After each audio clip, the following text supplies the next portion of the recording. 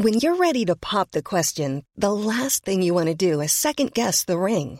At BlueNile.com, you can design a one-of-a-kind ring with the ease and convenience of shopping online. Choose your diamond and setting. When you find the one, you'll get it delivered right to your door. Go to BlueNile.com and use promo code LISTEN to get $50 off your purchase of $500 or more. That's code LISTEN at BlueNile.com for $50 off your purchase.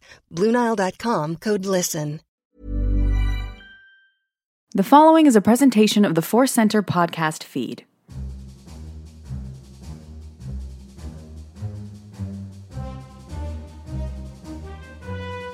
From the center of the galaxy, this is the Force Center podcast feed. I'm Ken Knapsack for another edition of Star Wars Ranked. Me and a guest ranking Star Wars, and today's going to be a great one. But before we get to that, I want to remind you that today's podcast is brought to you by Audible. Get a free audiobook download on us. That's right. All you have to do is go to audibletrial.com/Force Center and get an audiobook on us. We always like to recommend something. We had one on the main show this week, but you know what? Have you tried my book, Why We Love Star Wars? It is on there. You can check it out and try it out on Force Center, which helps the brand all around. So go to audibletrial.com/Force Center for more information. I can't wait to get to this episode, and, well, it's here. This guest is making his debut on the Force Center podcast feed, and, well, if Force Center is a cult, he is a recent convert to our way of looking at Star Wars. Please welcome, from Screen Junkies, you might know him as Billy Patterson. Oh, thanks, Ken. I've been binge listening to Force Center, and it's changed the way that I've looked at Star Wars, just in general. So I'm happy to talk about a controversial part of Star Wars. Well, you requested this, and we're going to get to the show here, and we're calling this the. I always kind of change the titles as I go along there, but this one is going to be the best things of the special editions. Now, that's something that's been talked about all over the internet. You can find a lot of videos. You can find what you hate about them, and we've talked about that here in Force Center. Jedi Rock's not going to be on my list. Spoiler alert. But there's absolutely a lot of things we love about them, but beyond just some of the scenes and individual little things which are in this list, we also have some bigger concepts that Billy's going to share.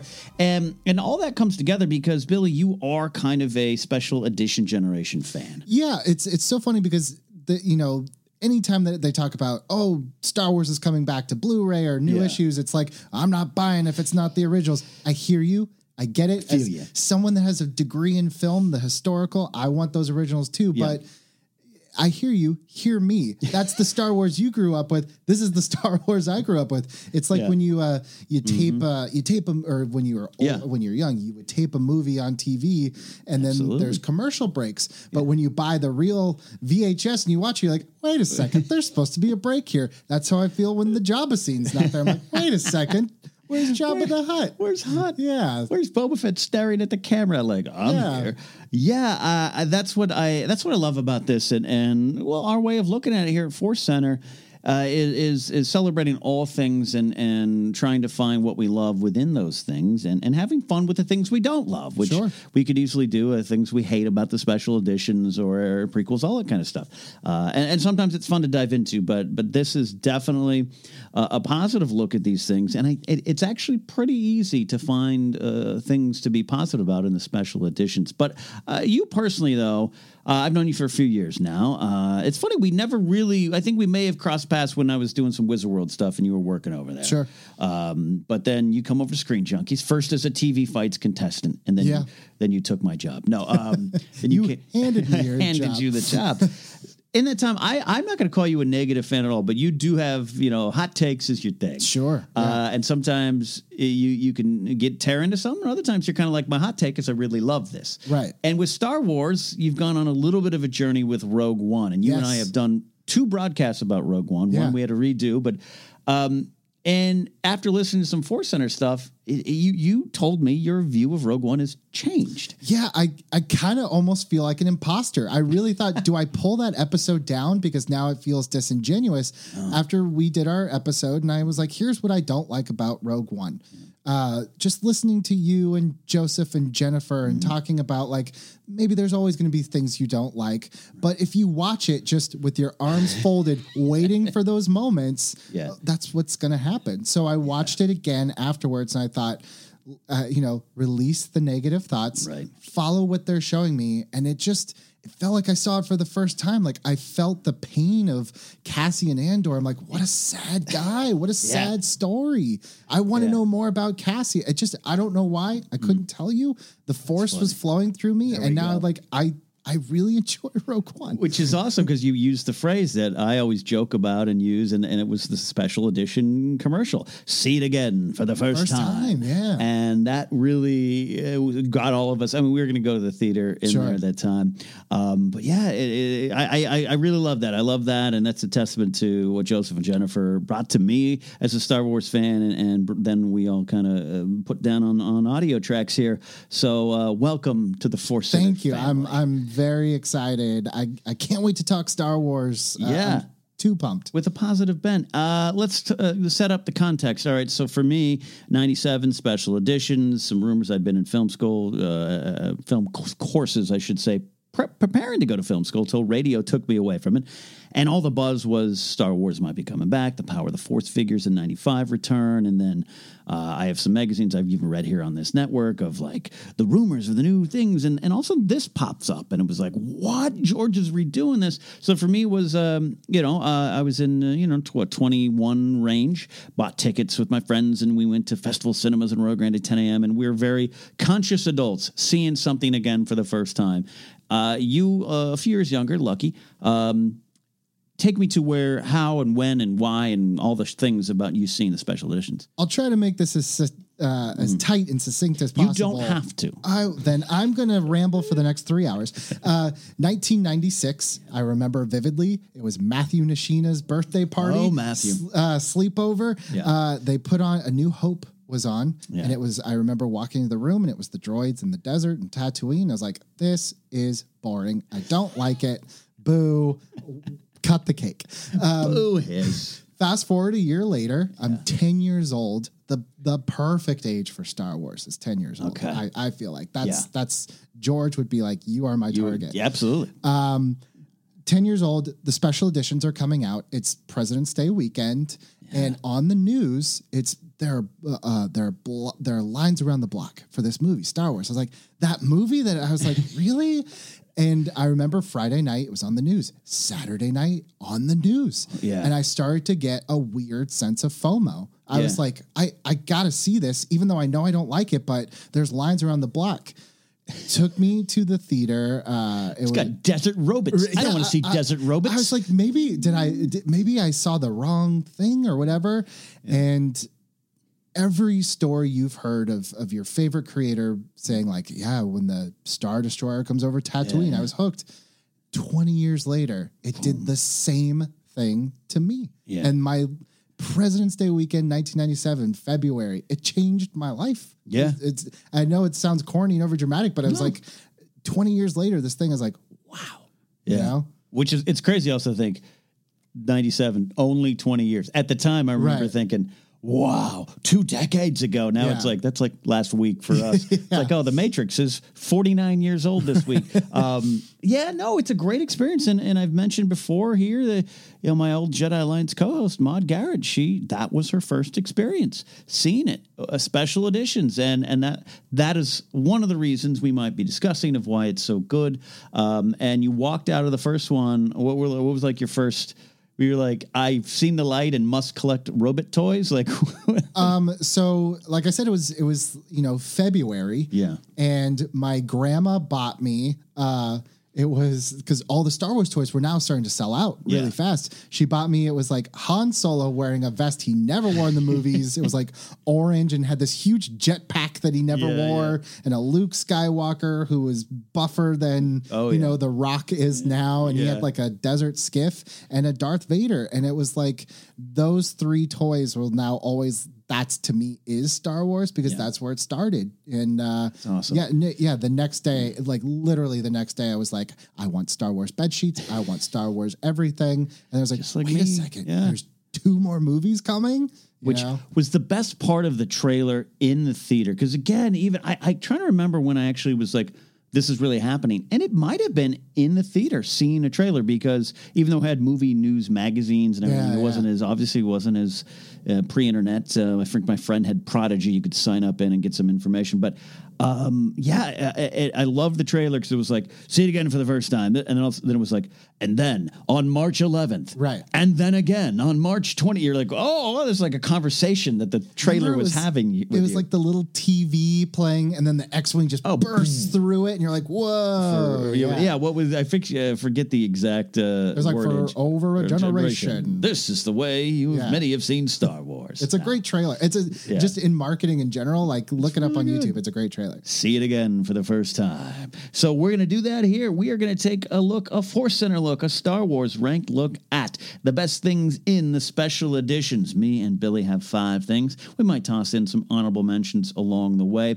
We go 5 to 1. You all know the drill. It's simple. Get it, good. Billy, we are here with your number 5. Yeah, so my number 5, even just looking around where we're recording, there's a ton of iconic Star Wars art. You know that poster. Yeah. But for me, the special edition posters, the Drew Struzan posters that is Star Wars. That is the art for A New Hope. Anything else, it's like, that's cool, a B international teaser, whatever. This is the art. And, when you look at those 3 posters and then you look at what they did for the prequels and you put all 6 of them together, like I said, it creates this visual tapestry of the saga of the Skywalkers, like a quilt or a mural, Yeah. No, keep going. You got the form here. No, I'll cut in a bit. Look, I'll have this dance later, sir. It drives me crazy that Luke, it's the wrong Luke and Vader on the Return of the Jedi poster, but who cares? Whatever. I just think Drew Struzan is just such a legend, and everything that he touches, it's like the John Williams thing where it's just that becomes iconic, but it's like the color palette, the kind of like pink, purple, orange of A New Hope, and that kind of icy blue, purple of Empire, but then like the greens and the blues in Return of the Jedi, like that to me is I have those posters at home. It's my iPad wallpaper. Like that is Star Wars art. It's a great point and a great way to kick off our list, because that's what we're looking more than just the movies, which it's a lot of what we do here at Force Center, just looking at the big picture. And the art is great. It's so mid-90s for me. And I mean that in a good way. And also just, wow, you got a Seinfeld shirt on as we're recording. Like, you look back now, and I'm like, that was modern times when I lived it. But none of those clothes are modern. Sure. It's so weird. But yeah, so I look back at the Star Wars poster from that time. And in a way, I won't use the word eclipsed because that might ruffle some feathers, but I know what you mean, where that I see that more. That's probably what George wants people to believe. But I have here one of the original Star Wars posters, Alan Ladd Jr.'s signature on it, by the way. Oh, wow. And this is, the classic buff shirt ripped open Luke, sexy Leia on his leg, and the 2 droids, R2 and 3PO kind of looking like they do in the movie. The shadow of Vader. I mean, that's classic, and that's Star Wars. But I got to tell you, I think in my mind, I see the font of the special edition posters more than I see anything in this poster. So that's a great starting point. Yeah, and like I said, tying into the prequels, I love the idea, back in one of my old apartments where I didn't have to share anything and I had full jurisdiction over what up in the walls. I had all 6 of those posters, and it just creates, like I said, like you almost don't even need to know the story, and you can follow it just looking at all 6 going like, I see the progression of this little boy to the end of the Return of the Jedi poster, and it ebbs, it flows in the most beautiful, poetic Star Wars way, I want that on my wall now. Yeah, no, that's great. It does. And that's what it should do. And that's why I think we have such high expectations for all Star Wars posters and cover art now. Absolutely. And it might go to that, not to take anything away from the classic ones, which are great as well. Not. Empire might be my favorite, the classic Empire, the 1980 version. But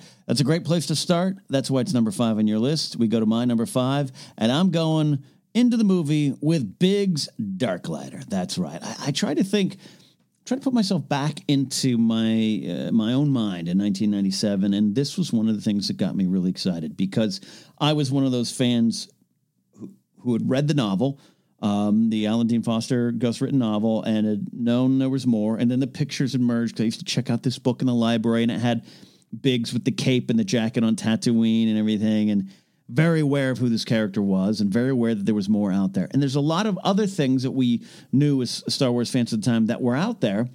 And some of them got into the movie, much to our later chagrin. Looking at you, Jabba.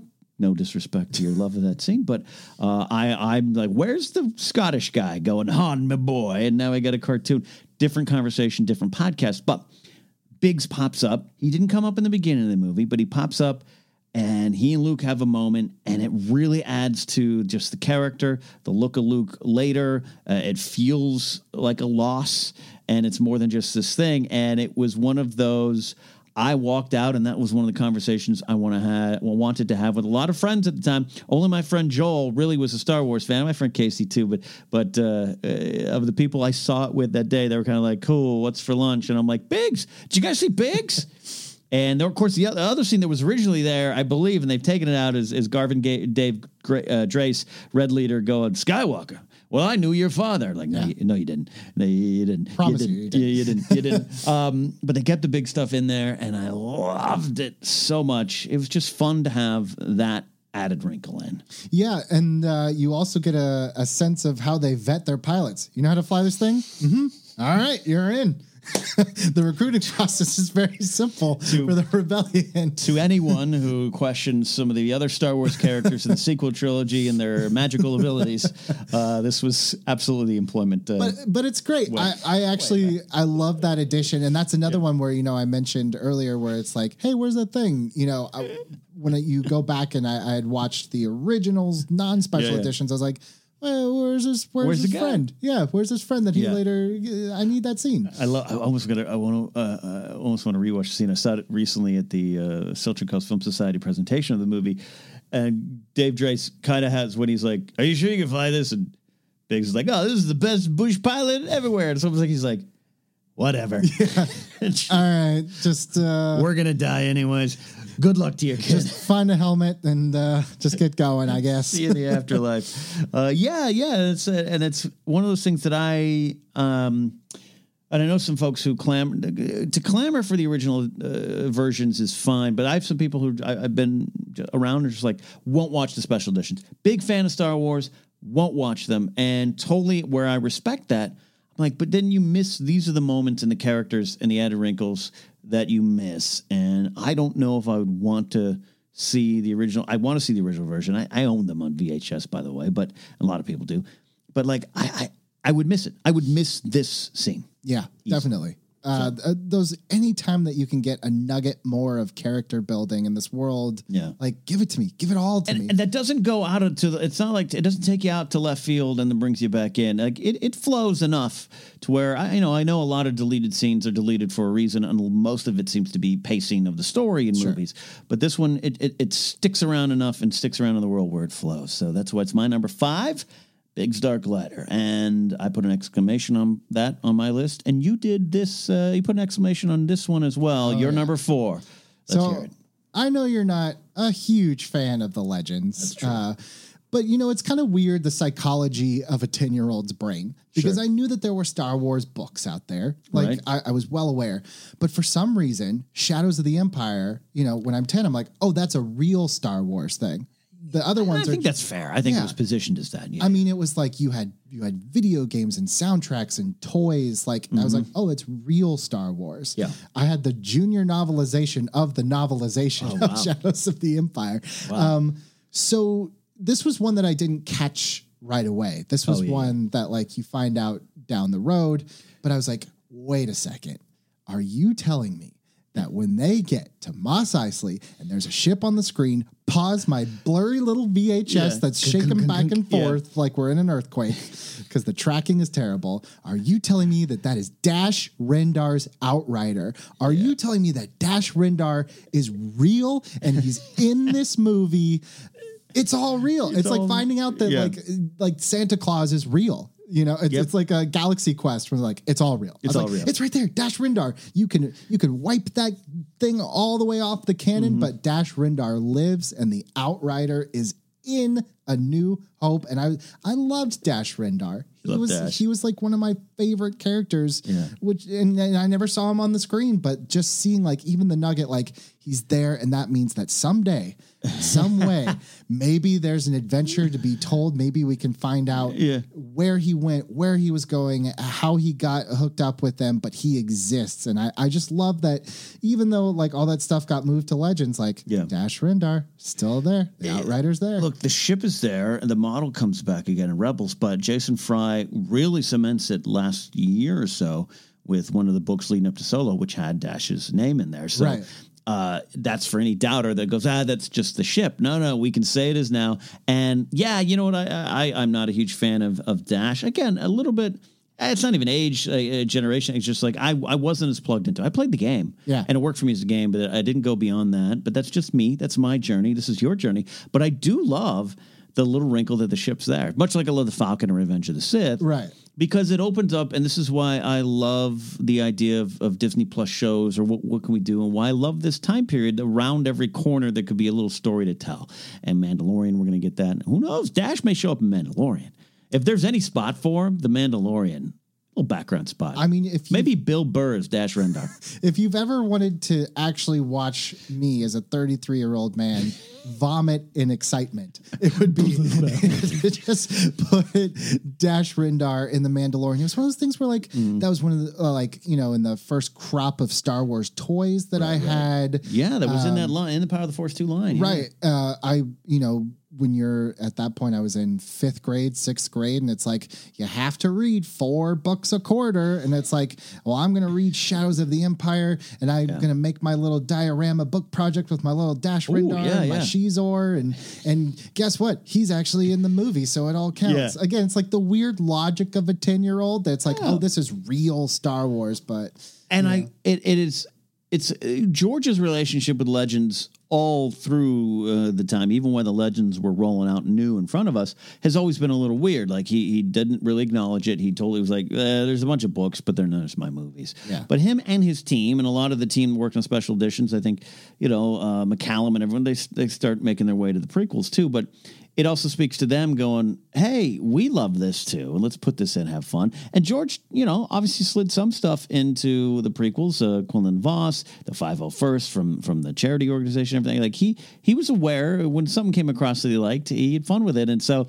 I think it speaks to that too. But even back in 97, or when did it come later? I'm trying to think. Was it straight in 97 or one of the later? It's one of those. It must have been, because I feel like I paused it on a VHS. It makes sense. Yeah. And we'll look that up. And to clarify too, for this list, special editions, we are talking not just the theatrical release 97 versions, but there's so many different versions. I don't remember which one's the DVD, which one's the Blu-ray, which one's super VHS tape. I don't know. We're talking about all of them. George still loves to tinker. So, but anyways, it's a powerful testament to people at Star Wars going, let's have some fun. There's something also just like, I don't know, gratifying or just kind of justified, where you're just like, yes, this thing that I invested in, it like matters and means something. So that was really cool for me. I'm going to predict Bill Burr is Dash Rendar now. No, I'm backing off that. That's your number 4. My number 4 is Cloud City, Mos Eisley, and the locations that feel bigger and better. This one comes up a lot on a lot of lists. Cloud City is one of the more positive changes. The Cantina, there's some changes in it I don't like. Some of it I'm actually fine with, but some of the favorite little monsters and everything. But, George wanted to tinker with the Cantina because he was always disappointed. And you hear Mark Hamill. There's the Shadows of the not Shadows of the Empire, Empire of Dreams. And they got that in my head. The Empire of Dreams doc. I was just watching again because it's on Amazon Prime now. And Hamill talks about. He's like, we read the script and I'm paraphrasing, just like, wow, it was so cool. Then we got there, and we're like, what is this? Like, there's an alien in there. There's like a werewolf. Like, what? So I understand him tweaking that, but I'm talking about Cloud City, Mos Eisley, and adding, we're going to talk a little bit some stuff added later, but things that we knew and loved kind of felt bigger. And when they drive into, take away some of the comedy of the Jawa falling off the Ronto and all that stuff, I'm okay with that. But even the banthas and hearing them moving kind of with them with Jabba going to the second sail barge to the Sarlacc pit and just going into Mos Eisley back in A New Hope, and then definitely Cloud City, which just looks so much better. I just love that George was like, now that I can, this is why I wanted to do this. I was shooting with no budget, and then still trying to struggle with money, even if it was my own by 80 and 83. Alan Ladd Jr. leaves after budget problems, and kind of everyone's upset at him and the deal that went wrong and all the stuff, great story stuff there. So I like that George was like, no, this is why I wanted to do this. I get to go back and fix things and make it bigger.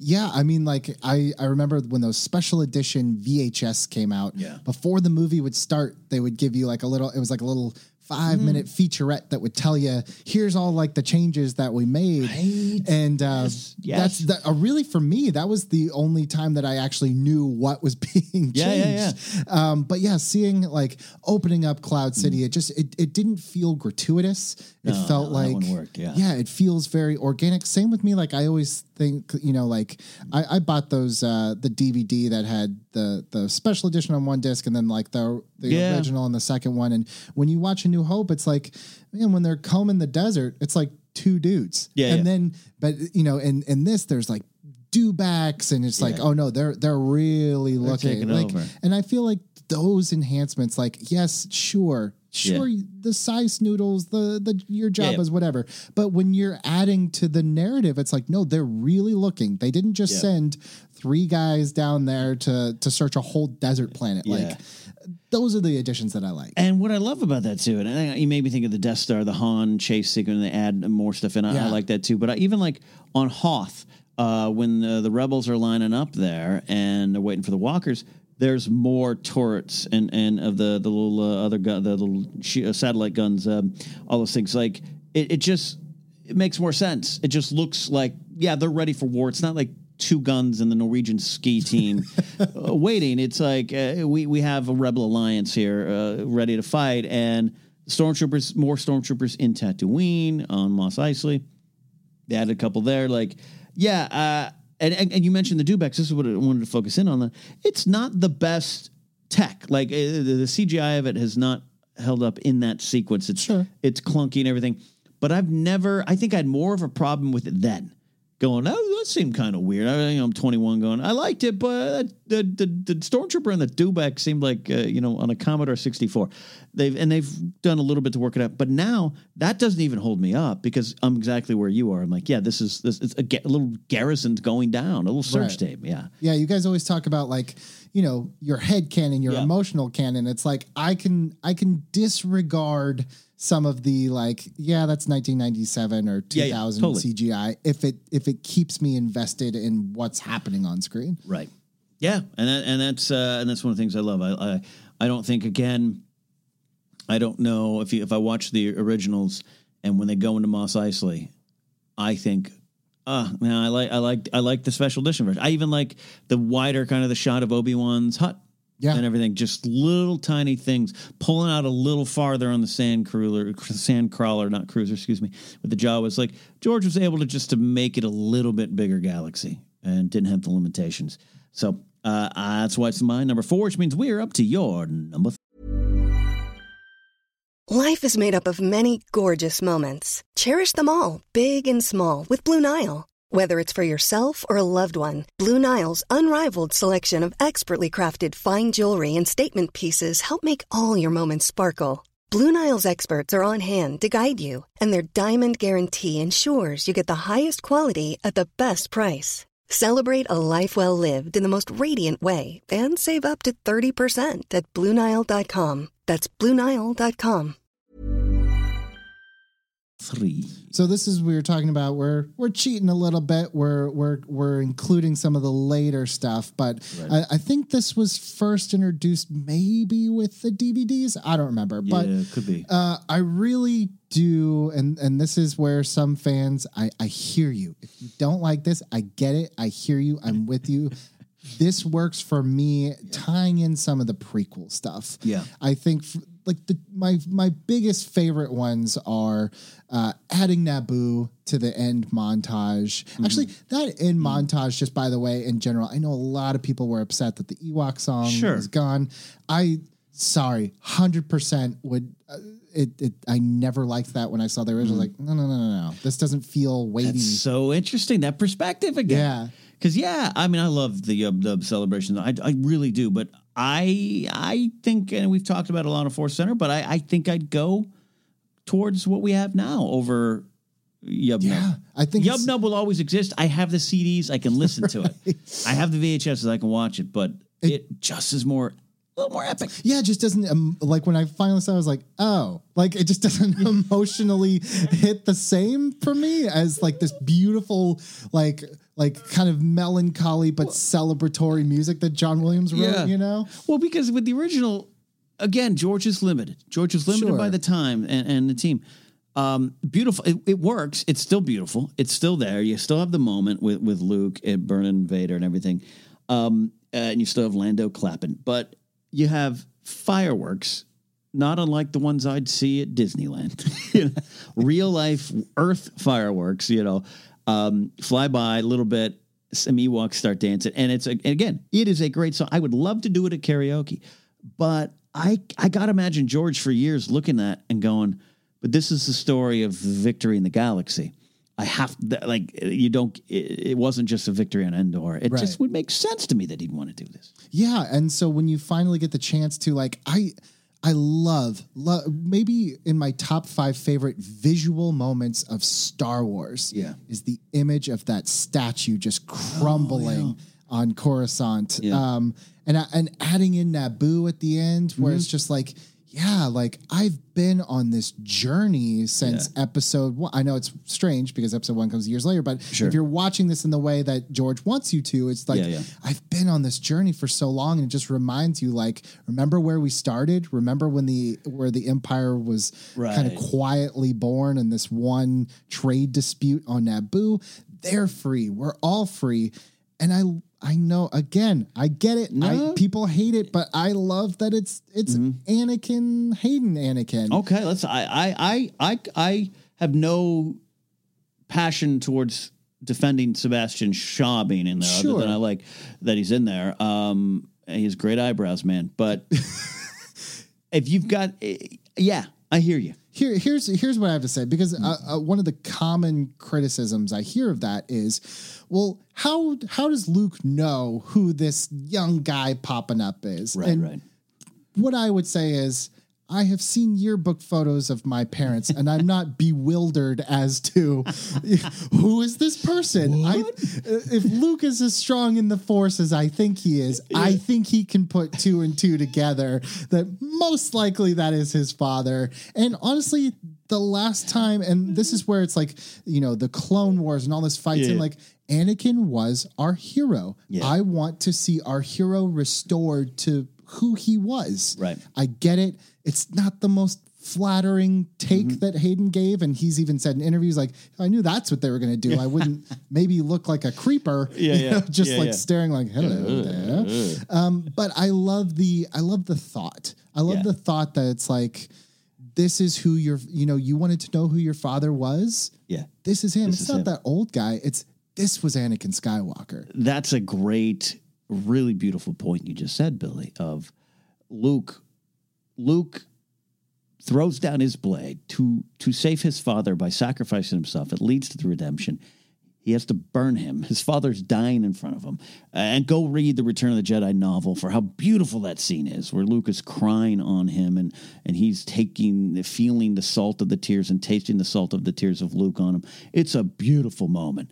To take that moment and it's kind of the Force telling Luke, you did it. You've done good, kid. And you get to see what you just said. You want to know who your father was? You never got to know that person? Here's what he was. Here's who he is. That's powerful. Yeah. Powerful stuff. I love it. I love it so much. And again, like I said, with the Naboo thing, like, it makes me feel, when watching all of them, that I've been on this journey. And it's the story of Anakin Skywalker. Yeah. And to see it come full circle, that promise fulfilled, that Qui-Gon was the one outlier that's like, Yeah. I know this is what's going to happen. Like that's amazing stuff. Yeah. It's not like, and with putting in Hayden, it's not like Kit Fisto's there. Huh?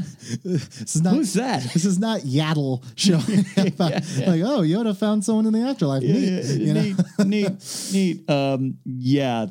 That's good. So that's powerful stuff. The prequel tie-ins, totally agree. Any more to that point? Yeah, I look. There's other stuff too. Like it always kind of bothered me. When you watch it all, you're like, who's that weird psoriasis-looking emperor that just has like a big puffy eye and doesn't sound quite right? And then, I like that they went back and fixed it. And then, within the novels and the comics, that moment even takes on more context. And you realize like Vader and the Emperor, they are not simpatico. They are not on the same wavelength. And it makes so much more sense, like Vader has his agenda and the Emperor has his agenda and Luke has an agenda away from those two. So I love that. It doesn't bother me. I kind of like that Boba's voice was dubbed over. I like it all to play together. I want all my food on my plate mashed together. As do I. I want some food. Great stuff. And we're going to come back to the McDiarmid thing here because I think it's a great choice. But we're going to go to my number 3 now, which is I'm saying The Empire Strikes Door. And this is, of course, the title of the documentary by Force Center friend Jamie Stangroom. It's coming out. And actually, by the time this episode airs, it might be out on Jamie Stangroom's YouTube channel. Jamie's such a good guy, too, by the way, folks. If you need to support good people in Star Wars, Jamie is definitely one of them. Such a good pal to the show and to us. And that's his documentary, which is about the stormtrooper hitting his head, which was a long-held, and we talked about it Force Center main show recently, just a long-held thing that we didn't all pick up right away. Joseph and I both came to it a little bit later. I think a lot of people did when it was easier to pass around information. But I love that Lucas himself and his team leaned into it and said, oh, yeah, this famous mistake, conk, you'll hear it. It's now in the movie. The stormtrooper hit his head, and it inspired this entire thing. And now Jamie gets to do this documentary on who actually did it because there's no real record of it. And it's become a thing, a little inside joke, a little that in the 90s, again, was this real shared like, hey, do you know? Oh, yeah, I do know. Now this was George's way of saying, I know too, and that's why I really love that moment. It's so funny that you say like in the 90s, like, do you know? Because I was definitely, once we got these on VHS, you couldn't put anything else in the VCR. So my mom, and I've talked about my mom before, just always fostering my love of whatever thing I was into. She was, and I met your mom at your wedding, and we talked about this, and she was very happy. She was like, I made him the geek that he is. And she's 100% right. Yep. I mean, the poor woman had to watch these movies over and over and over. But the hitting the head on the door, that was kind of like our, did you see that? Yeah. Did you see that? And that became kind of our thing that I'm sure we thought we discovered this blooper, but that was just such like one of those things where it's like at the end of the day, like I love Star Wars. I do take Star Wars very seriously, probably and sometimes more seriously than I should, but there's some fun, silly little things in Star Wars. It just reminds you like, oh yeah, like we're all just make believe. It's all, That's all. We're all just playing. Yeah, and the sub note to this is the open the blast doors, close the blast doors line kind of pops up. It's kind of in conjunction with this one too, with the stormtroopers now yelling like he's like, I'm going to trap them. Crap! Open the blast doors! Open the blast doors! It's hilarious. It's George having fun with it too, because George, for every Greedo shoots first moment, George is protective and enjoys this franchise, at least on the most part. I know we don't have this on our list, but real quick, Greedo, the Han Greedo thing. Yeah, I might be the only person on the planet. It's like, it's fine. Doesn't bother me. This is your hot takes, man. I don't care now. I still disagree with it more than any. Jedi Rocks is my least favorite sequence, but it doesn't take away bigger themes or lore. It doesn't affect any of that stuff. Sure. I would argue with George on this one, other than you can't argue with the creator. But now I don't watch it now and grumble. Okay. You know what I mean? Like, I'm over it. Sure. Yeah. I'm over it. And I think in Solo, they answered it beautifully. Yeah, exactly. So I'm with you to a degree there. See, I love your hot takes. Your hot takes aren't always negative. Sometimes your hot takes are, hey, ever try liking something? I just always, people like, that's his character arc. He's a cold-blooded killer, and then he turns into this thing. I'm like, I don't think that's true, but sure, if that supports it. Well, and I think George adjusts it to like the same time. Yeah. You know, like I can live with that. Yeah, I think that's more in line with Solo. Sorry, I didn't mean to derail the show. No, you're not derailing it. That's usually when people think of special edition. It's Han shot first. Han shot first, absolutely. So that's my number 3, which means we're up to your number 2. Yeah. So again, this is one where I think I went overboard when you asked for my notes, because I literally tracked down photos of everything that I wanted to talk about, which was, oh my God, the merchandise. The merch strikes back, and my poor mom, who had the hardest time saying no to me, it was everywhere. And the thing was too, it was like, you have to remember, I'm 10 years old. Mm-hmm. This is the era of the McFarlane, the Spawn, and Power Rangers. Yep. All the toy aisles were Power Rangers, or maybe, some Brett the Hitman Hart or whatever. Like Star Wars, I remember a couple of those orange carded action figures here and there, but it was like one little teeny tiny section. Yeah. Special edition hits. All of a sudden, it's like the orange toys are everywhere. Then there's green action figures. Now we're expanding. So the toy aisle becomes massively Star Wars, but it's not just the toys. Every magazine cover, Life, Time, all these special like poster magazines, all Star Wars. You go down all the cereal boxes, Star Wars. So imagine like coming into this movie, seeing it for the first time, coming out, and not only is there like 20 plus years of comics and books and all this other merch that's already out there, but it's like a new crop of merch. I had my Star Wars folders for back to school for 6th grade, my Star Wars backpack. I had Star Wars Velcro shoes. Going to Taco Bell. I think we ate Taco Bell every day for 4 months so I could get all the little kids meals. There was like the Rubik's Cube and the Boba Fett with the huge freaking face so he could like levitate on the rock. Like it was just everywhere. And I think like, man, I can't even when Force Awakens or the prequels came out, I don't even like, even episode 1, I don't like. Yeah. I'm sure it was, but in my brain, nothing was Star Wars mania like that 1997. I mean, 99, it was big. I mean, as someone who had all the Pepsi company Phantom Menace cans, and someone who lived in the original generation, but 97, 95, even when the Power of the Force comes back, but by the time special editions, like it's the modern era. Like that is the era where it's like, this is the new barometer for what it's like to have merchandise of Star Wars everywhere. Yeah. It surpassed, I think, not maybe the summer of 77, 78 and the early bird kits once they're all in the world. Like, trust me, the Sears catalog was my favorite thing to get and daydream over what to get. But yeah, I know what you mean. It wasn't just what you were experiencing as a 10 and 11-year-old. Like, it wasn't just that perspective. It was as a quote older fan in his early 20s looking around going, wow, it's okay to be a nerd again. Like, or actually for the first time. Right. Like, this is the thing. I'm in a screenwriting class and my teacher's talking about it.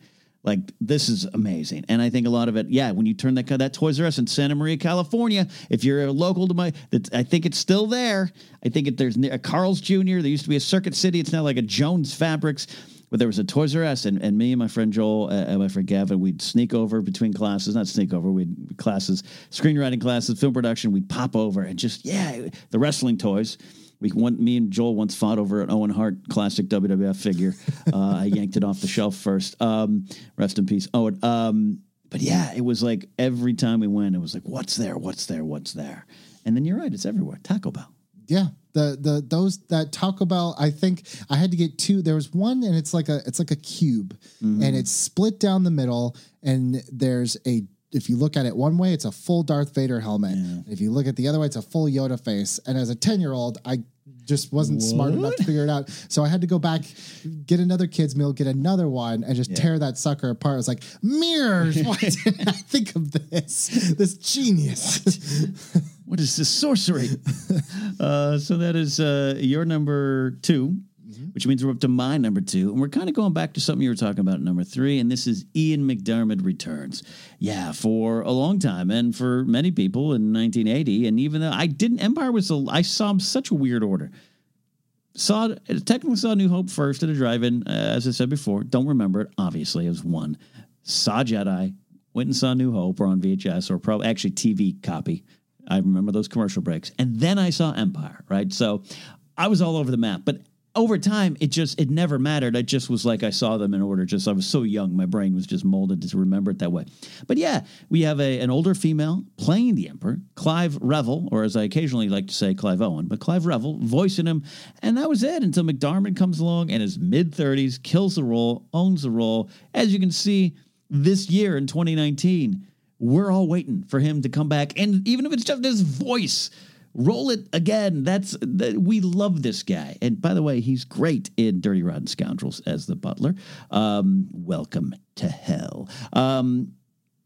His return in this version is absolutely perhaps the best thing that's in the movie that's on the top of my list. Everything else after here is kind of bigger concepts. But this scene, you cannot go back in my head. I cannot watch the originals and not miss this scene more than any other scene.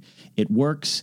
It has added stuff, little wrinkles, and the tension, and it reads so much better and so much different than the original version. And like you said, now in modern canon, they have built. This is one of the moments I think in modern Star Wars canon they have built out from. I think they've gone to this and said, "Oh, what was at play here?" Because George puts this in. How can we put this into a comic? How can we add Charles Soule's thing goes into this? The original Vader comic in 2015 that went for a long time, that plays off this. And it all goes back to this, which is why I think it sinks so much and why we talk about the emotional canon here in Star Wars. When I hear a lot of people, sequel trilogy doesn't connect as much. Bull roar. It connects emotionally, and this is why. This is one of those sequences. It's a powerful thing, and why, as we're seeing again now, why would you want to not have Ian McDiarmid doing the Emperor? That's my monologue. That's my number 2 moment. I have nothing to add. You took me to church, and here's my tithe. 10%. That again, like I said, no one owns that role. Yeah. To me, you talk about you can't replace Luke, you can't replace Harrison. I'm like, you cannot replace Ian McDiarmid as the Emperor. He owns that role forever and ever and ever. And I'm curious, you throw in someone doing a younger Palpatine. I'm game for it.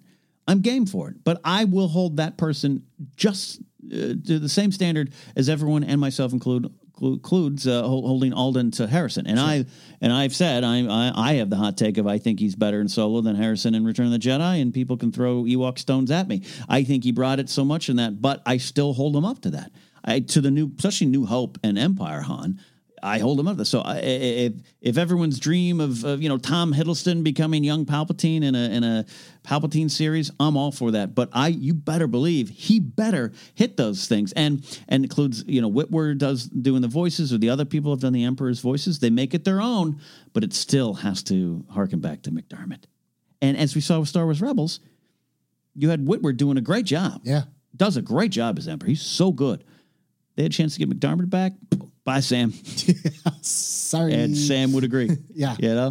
So Ian McDiarmid returns. The Emperor and Vader have their moment. It's so good. It's juicy. So as we always do, we'll toss in a couple. Do you have any honorable mentions, things that aren't on your list there? Yeah, I was hesitant to put this on the list because in my binge listening of Force Center, you have directly stated that this bothers you. Okay. And for me, I'm like, you know what? I kind of like it better. Yeah. I know. I'm so sorry. Yeah. I like the mouth coming out of the Sarlacc pit. Oh, you like the Little Shop of Horrors, Sarlacc. Okay. I think it was just because, one, it will always be because that's what I saw first. Yeah. And two, it's because it just felt, I don't know, there just seems something when I watch the original and it's just this big hole with a bunch of teeth in it.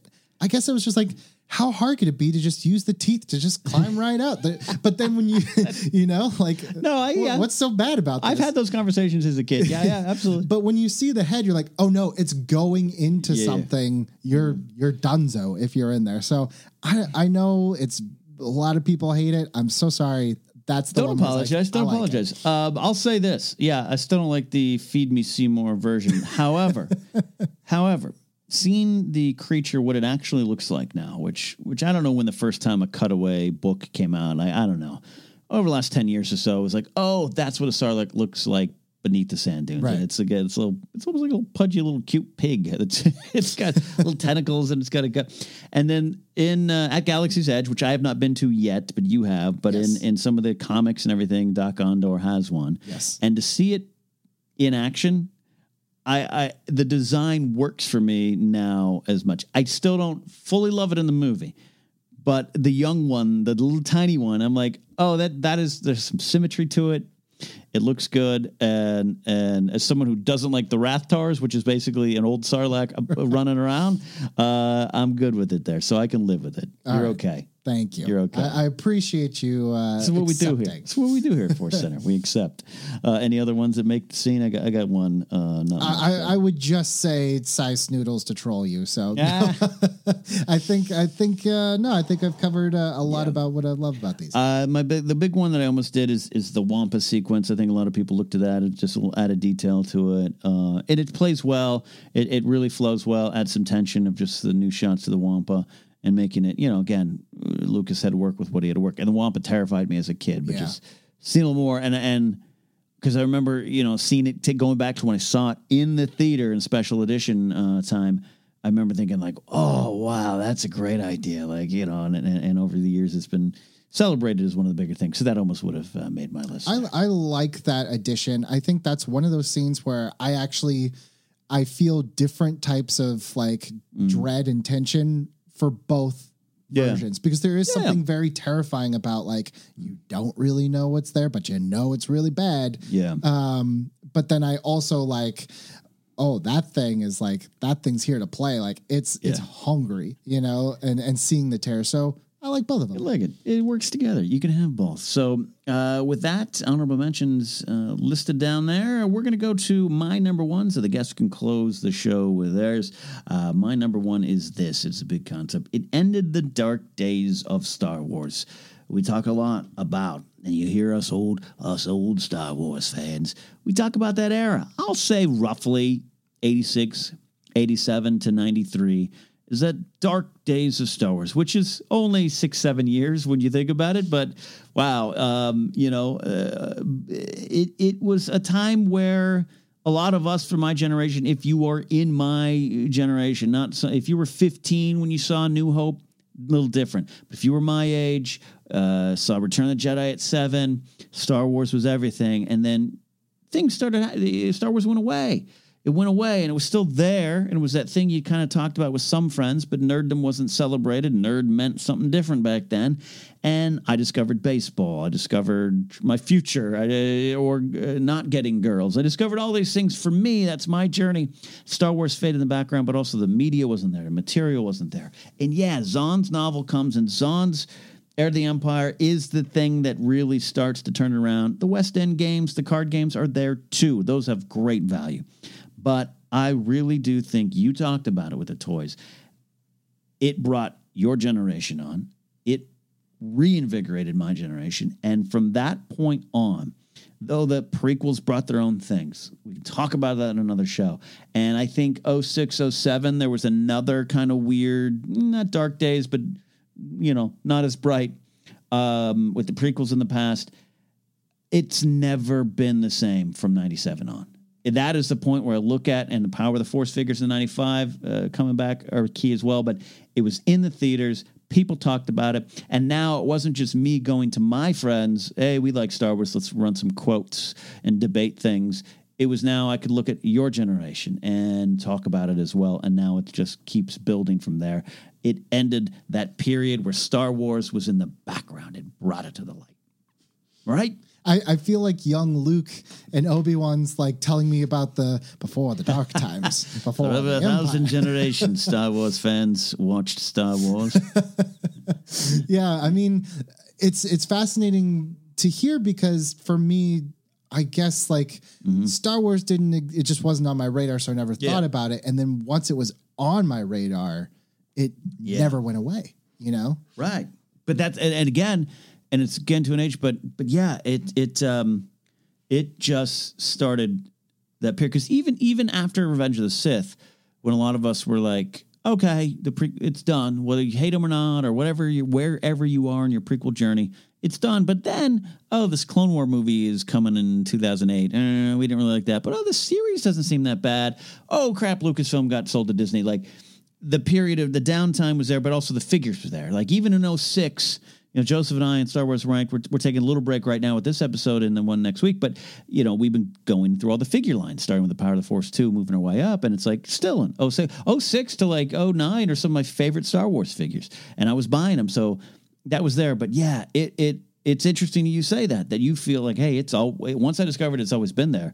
And I look at it and go, yeah, once the special edition generation began, Star Wars has always been there. Yeah. It never went down. I still collect the baseball cards for a little bit. So that's why it's my number one. It ended the dark days of Star Wars, but we are up to your number one best thing about the Star Wars special editions. I think, I think my number one kind of encapsulates everything that I feel about the special editions. And it's the fact that minus like a special event here or there, I think there was one a few years back where they did it. Right. This was really the last time that Star Wars in a big way was re-released in theaters. Right. This was the last time that you could go see these, on the big screen. And it wasn't just like one night only. It was, it was a regular theatrical engagement. Right. And for me, I'm going to try to get through this without getting emotional because it's talking about Star Wars. I want you to cry in your first Force Center experience. Yeah. Let's try not to do that, but I can't undersell how much my life changed President's Day weekend, 1997. Right. Like walking into a theater, not watching this at home like I watched Raiders of the Lost Ark or Back to the Future's movies that have shaped me, but not in the way that like getting to almost like in hindsight, it was like a time machine. Like the things that first generation's like, oh, you missed it. I got to see Star Wars in theater. It's like, I got it too. Yeah. And to me, it was just as real. It was just as valid. And to see Star Wars and Empire Strikes Back for the first time in my life in a theater, not Jedi, because I could not wait 3 more weeks to find out what happened to Han. I had to go get the VHS. I tried so hard to make it so that all 3 of them were my first time in the theater, but I was like, I'm not going to make it. 3 weeks. Yeah, it's like, I'm not going to make it. But and then again on March, nope. Sorry. That was the first time that I realized like, oh, there are changes here because I had already seen Jedi by that point. But there was a day where, like I said with my mom, like she took me and it must have been a spring break or something. And she took me and we saw all 3 movies in the same day in the theater. Wow. We went to all 3. And from there, like going to Star Wars with my mom wasn't just like, that was like our thing. That was a thing. Like my whole life became wrapped into this. It wasn't just the toys. It was like, it was everything around it. And it all started because these movies, I got to feel the magic. And it's so, you can't capture lightning in a bottle. And somehow they did it twice. I love that. Yeah. I will forever, like whatever they end up changing, whatever stupid Jabba CGI, whatever, nothing will ever take away my gratitude that the special editions existed and were shown in a theater. I can't express how much that meant to me to experience those for the first time. I cannot add to that, sir. Now I'm in your church.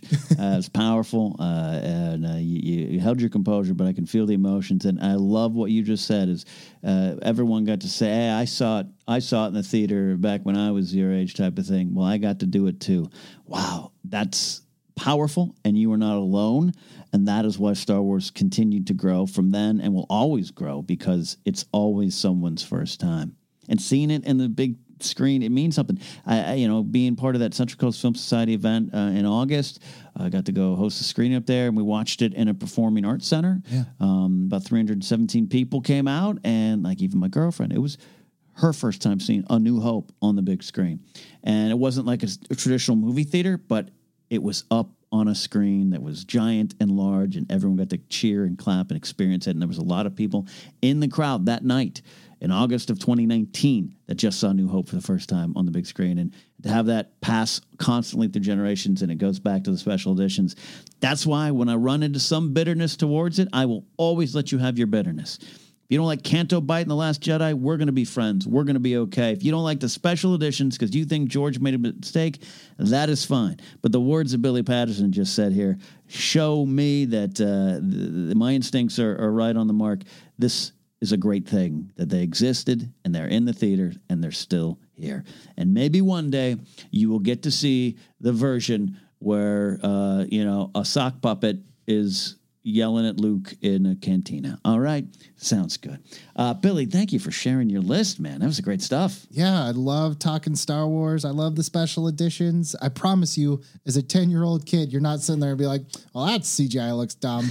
The magic hit you, and I felt the magic again, just reminiscing and talking about them. Love it. There is magic in Star Wars. If you guys want to follow Billy and tell him how much you're glad he's here on Force Center, Billy, where can they do that? And also, anything cool coming up with Screen Junkies, let us know. Yeah, well, at Billy A. Patterson on Twitter, and I had some unpopular opinions during this episode, but if you want more, I got a podcast, Hot Takes with Billy Business. You've been on there. We're talking Rogue One.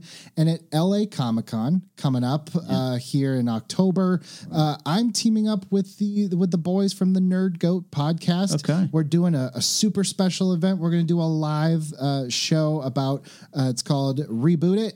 And it's, if you had to reboot Batman, if you had to reboot a franchise, you don't get a say in it. You have to reboot it. How are you going to do it? So we're going to do our first episode live at LA Comic-Con. That is great. That's awesome, man.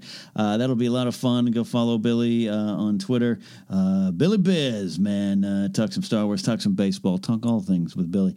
You can follow me at Ken Napzok. Go to kennapzok.com for information on where to find my book, Why We Love Star Wars, including the audio version, which is out, or upcoming stand-up comedy gigs. I'm writing the baseball column on Flag Sports every Monday. Check that if you're a sports ball fan, though I hate that term, sports ball. It's just sports. Head on out and check that out. Also, we want to talk about Force Center. If you have anything to add to this conversation, follow us on Twitter at Force Center Pod, like our Facebook page. Use the hashtag Star Wars Ranked or the hashtag Force Center, or both of them in conjunction. We can find it even that much more easier. We made the switch to Anchor recently, and we're very happy to do so. It was for great business reasons. Thank you for your support as the transition kind of happened over the course of a couple weeks. Appreciate your patience for that. You can get information on our show on forcecenterpod.podomatic.net, though that website should change soon. And also, don't forget, if you want to support us, go to patreon.com/forcecenter. We're building toward goals there. A lot of things going on. All right. That is the end of my business with Billy Business. We have talked about the special editions, and Star Wars has been ranked.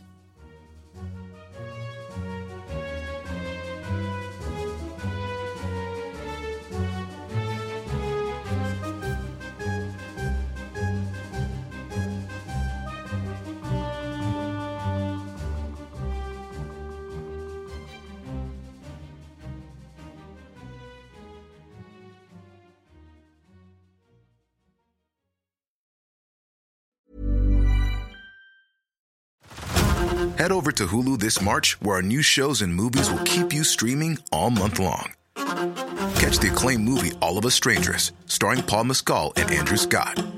Stream the new Hulu original limited series We Were the Lucky Ones with Joey King and Logan Lerman. And don't forget about Grey's Anatomy. Every Grey's episode ever is now streaming on Hulu. So, what are you waiting for? Go stream something new on Hulu.